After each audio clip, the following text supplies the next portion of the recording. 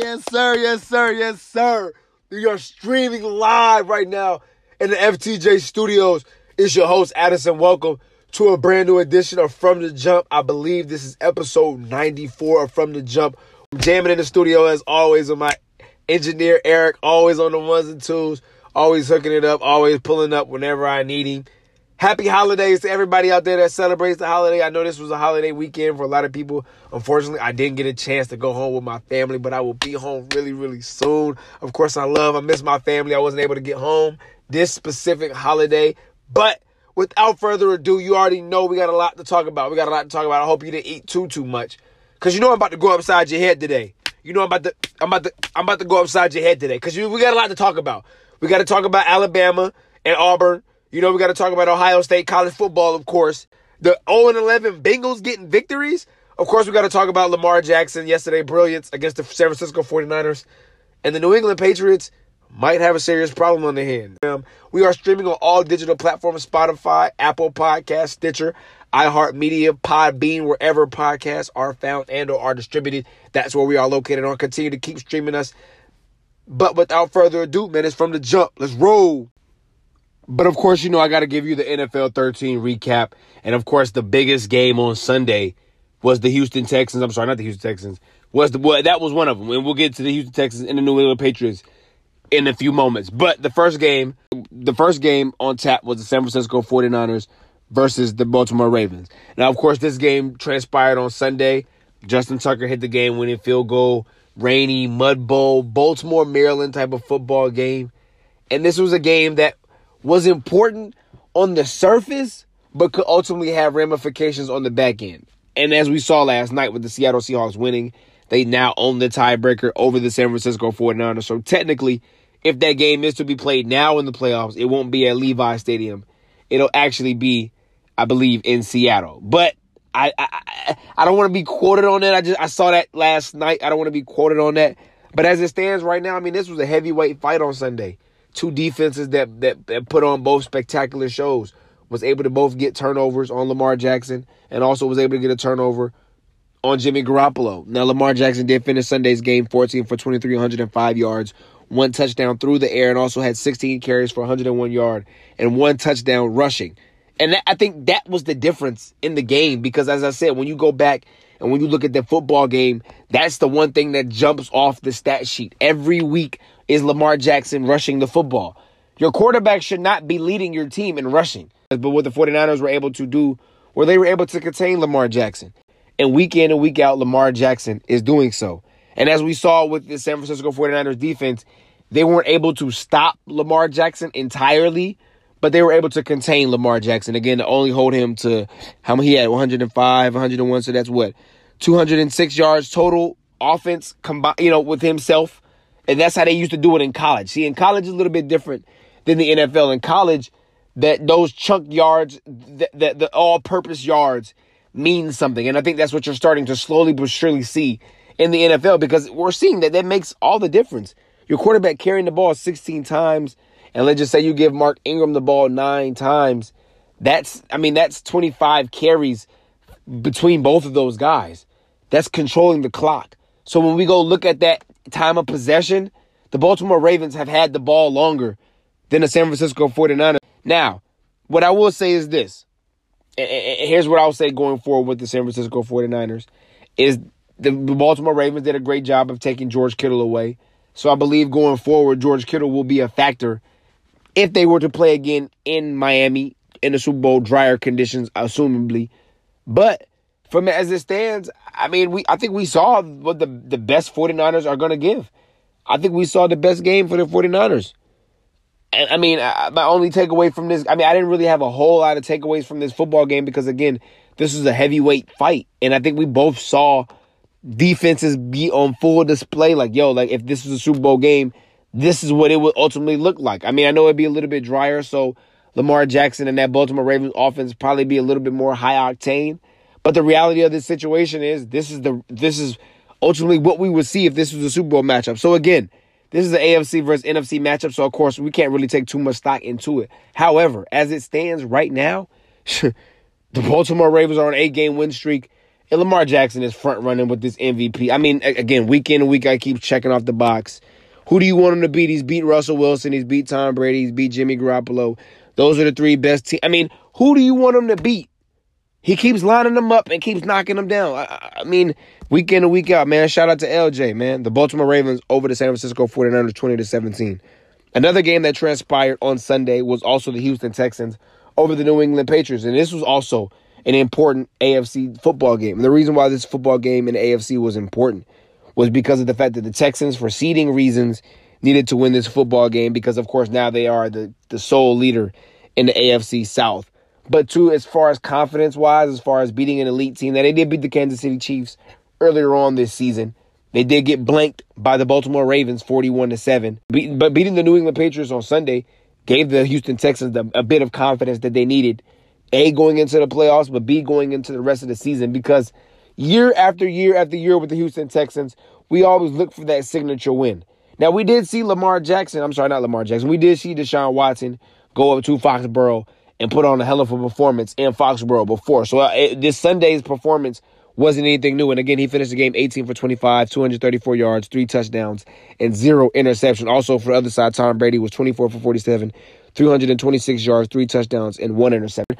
I still don't trust the Houston Texans only because Bill O'Brien is their head coach. I know Deshaun Watson is Superman. I know, DeAndre Hopkins catches literally everything. But what I can and what I will say is, since they brought in Duke Johnson and Carlos Hyde, that running game slowly but surely has been activated for the Houston Texans, which has been a key.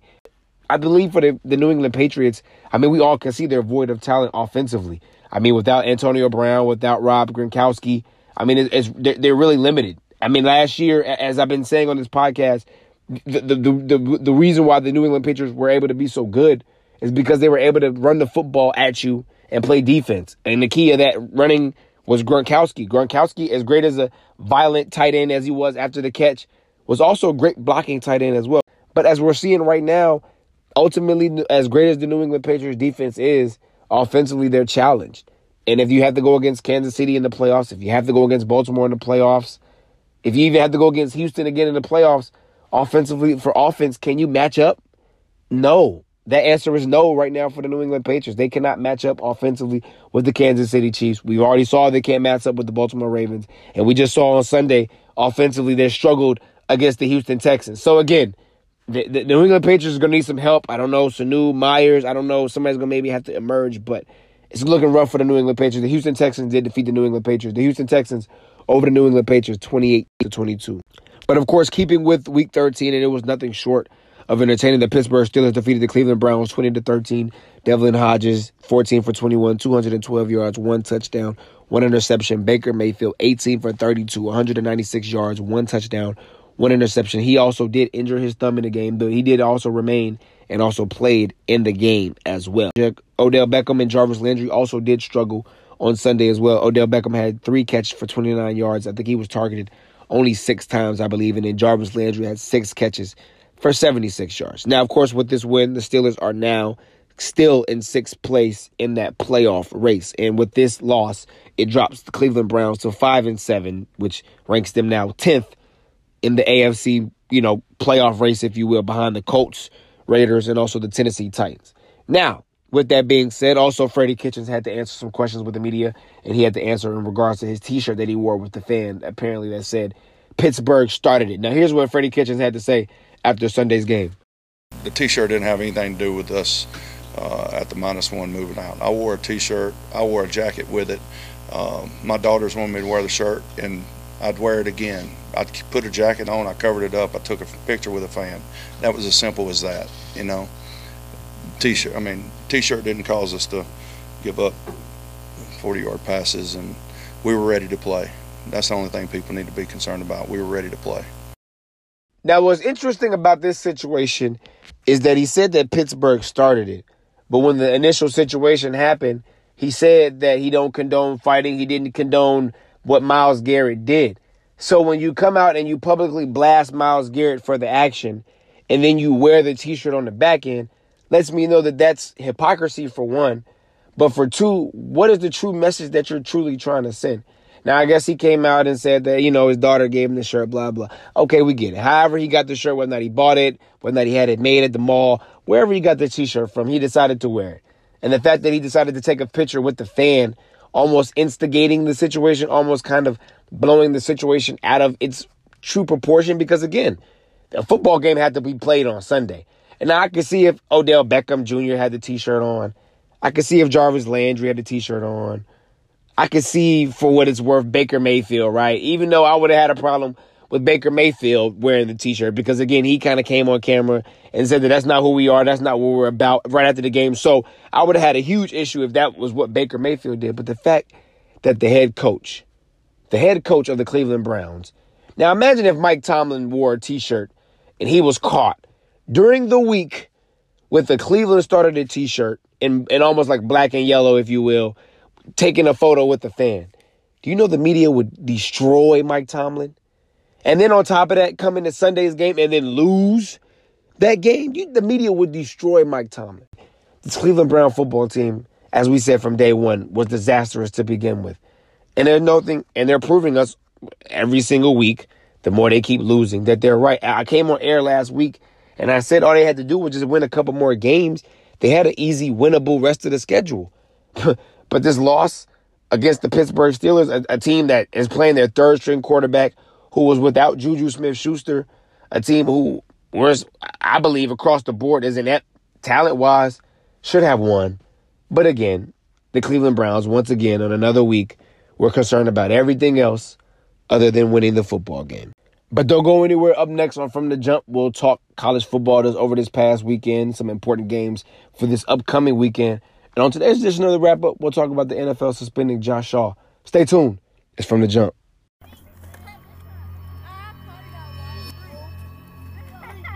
Being from the hood should never be glorified like, yeah, I'm from the hood. It's not an option, it is what it is. But instead of glorifying and try to help it, I'm gonna try to make sure I put on the best facade I can, if it has to be a facade or whatever, to teach them to do the right thing. Like, never nothing negative, positive vibes on them. I try to help them already as much as I can, but by me doing this with Reebok and them giving me an opportunity to help better them, it was like the perfectest thing ever. Like, them, that mean a lot to me.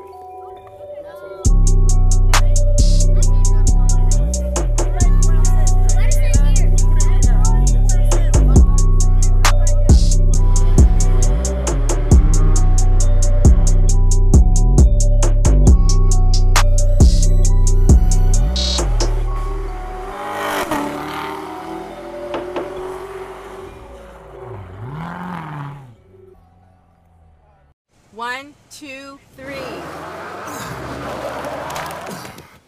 Sorry. It's time we got that new washing machine. You can get a Maytag washer today at Black Friday prices. Today. Right now. Let's go. Oh, okay.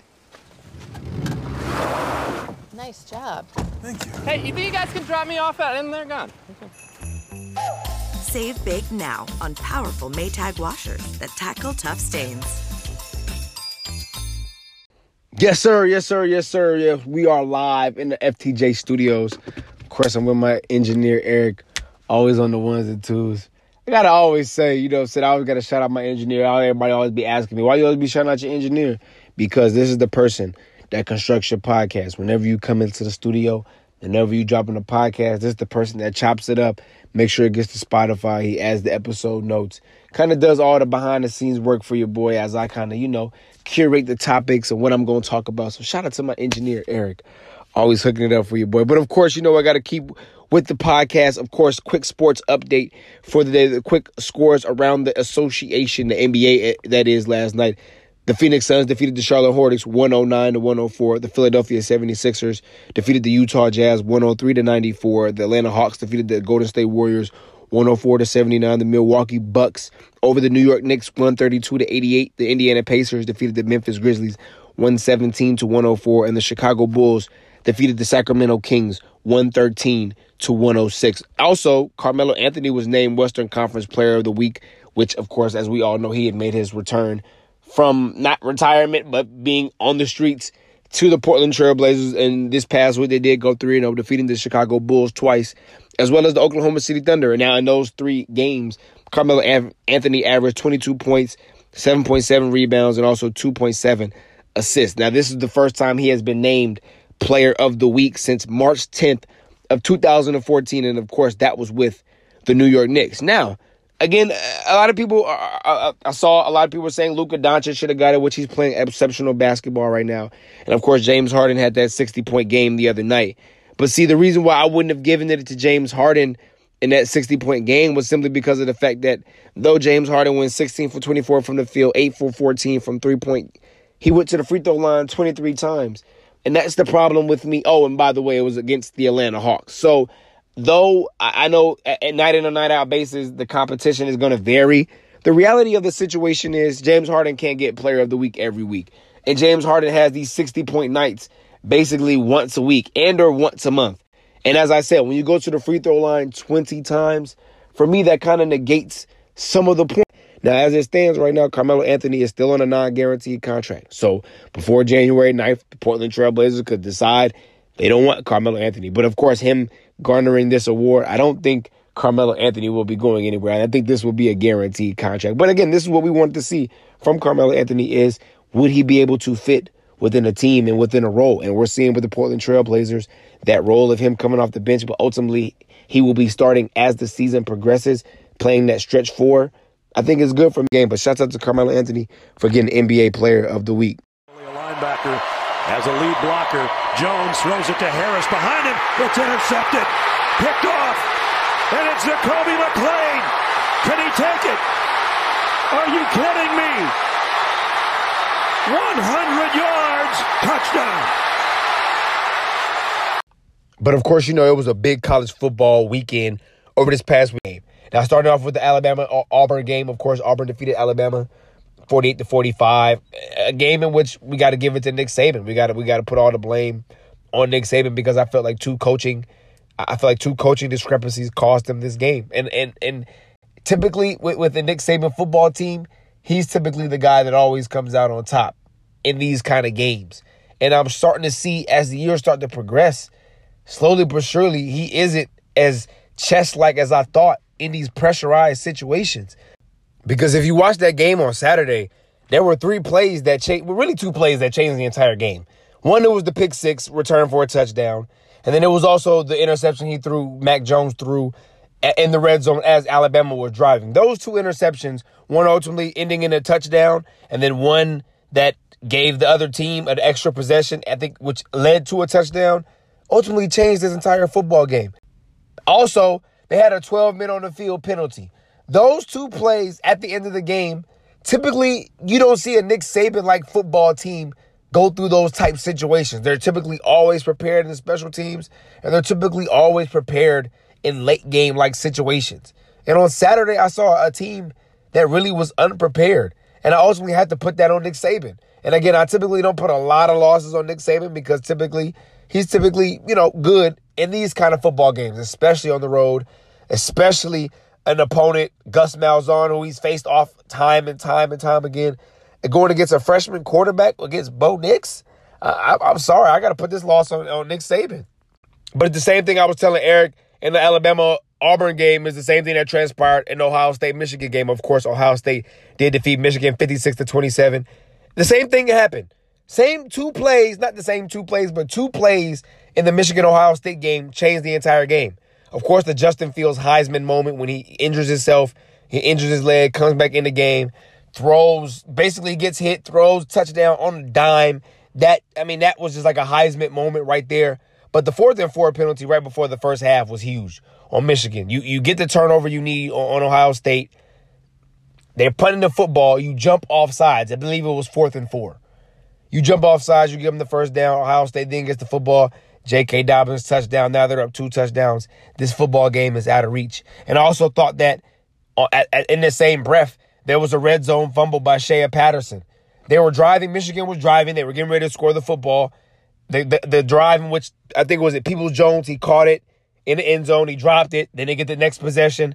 The next possession, Shea Patterson fumbles. Well, then you give Ohio State the football back, and then they end up scoring again.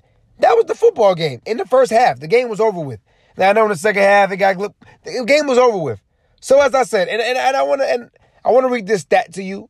about Michigan and Ohio State because, again, that was the game right there. The two takeaways from the football game was the 4th and 4 penalty before the half because that was the drive in which Michigan needed. They were only down 1 touchdown. They get the football, they tie it up, right, going into halftime. Now we got a different game in the second half.